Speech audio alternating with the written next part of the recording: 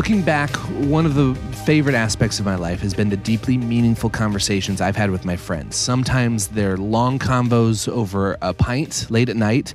Sometimes they're these naturally occurring conversations that pop up in green rooms backstage. And sometimes they're just these short comments or texts or voice memos that happen in passing. Actually, here's how I look at it. When I'm playing a show, between songs, I'm constantly checking my tuning. And every once in a while, I'll have to reach over to the headstock on my bass and give one of the tuning pegs just the slightest micro adjustment just to keep everything in tune. And that's how I look at my friends and these conversations and these interactions. They're these tiny micro adjustments that happen day to day, week to week, that keep me in tune as a human being. So as I move forward with the podcast this year, one of the things I'm trying to prioritize is finding a way to share some of these conversations and interactions with you.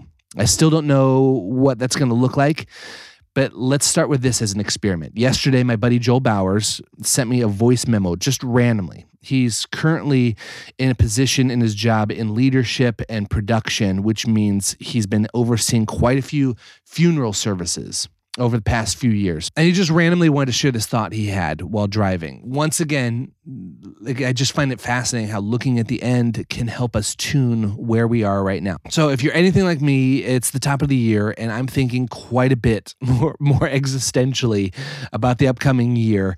And I thought I'd share this with you. Super short. It's like a minute long, just random voice memo. Think of it just like a friend checking in to say hi with a random thought.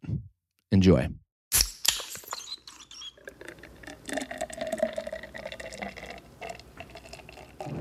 Hey, buddy.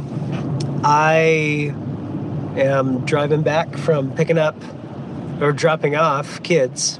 I had a thought, and that was, we've got another big funeral coming up tomorrow.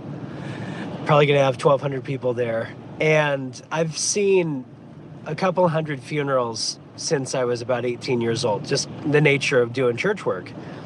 And what I've realized is the people who spent a ton of time, the majority of their time, developing themselves, becoming smarter, being ambitious, focusing on accomplishments, usually have the least exciting funerals. They're the ones that people get up and they talk about all their accomplishments and you're supposed to be impressed, right?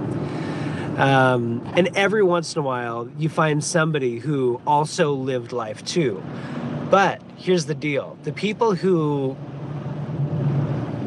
went out of their way to create stories with other people, the ones who showed up, the ones who picked up the phone, the ones who were great friends, always have the most beautiful funeral. They're funny, people laugh, they joke, they tell stories, and I'm just kind of struck by that today.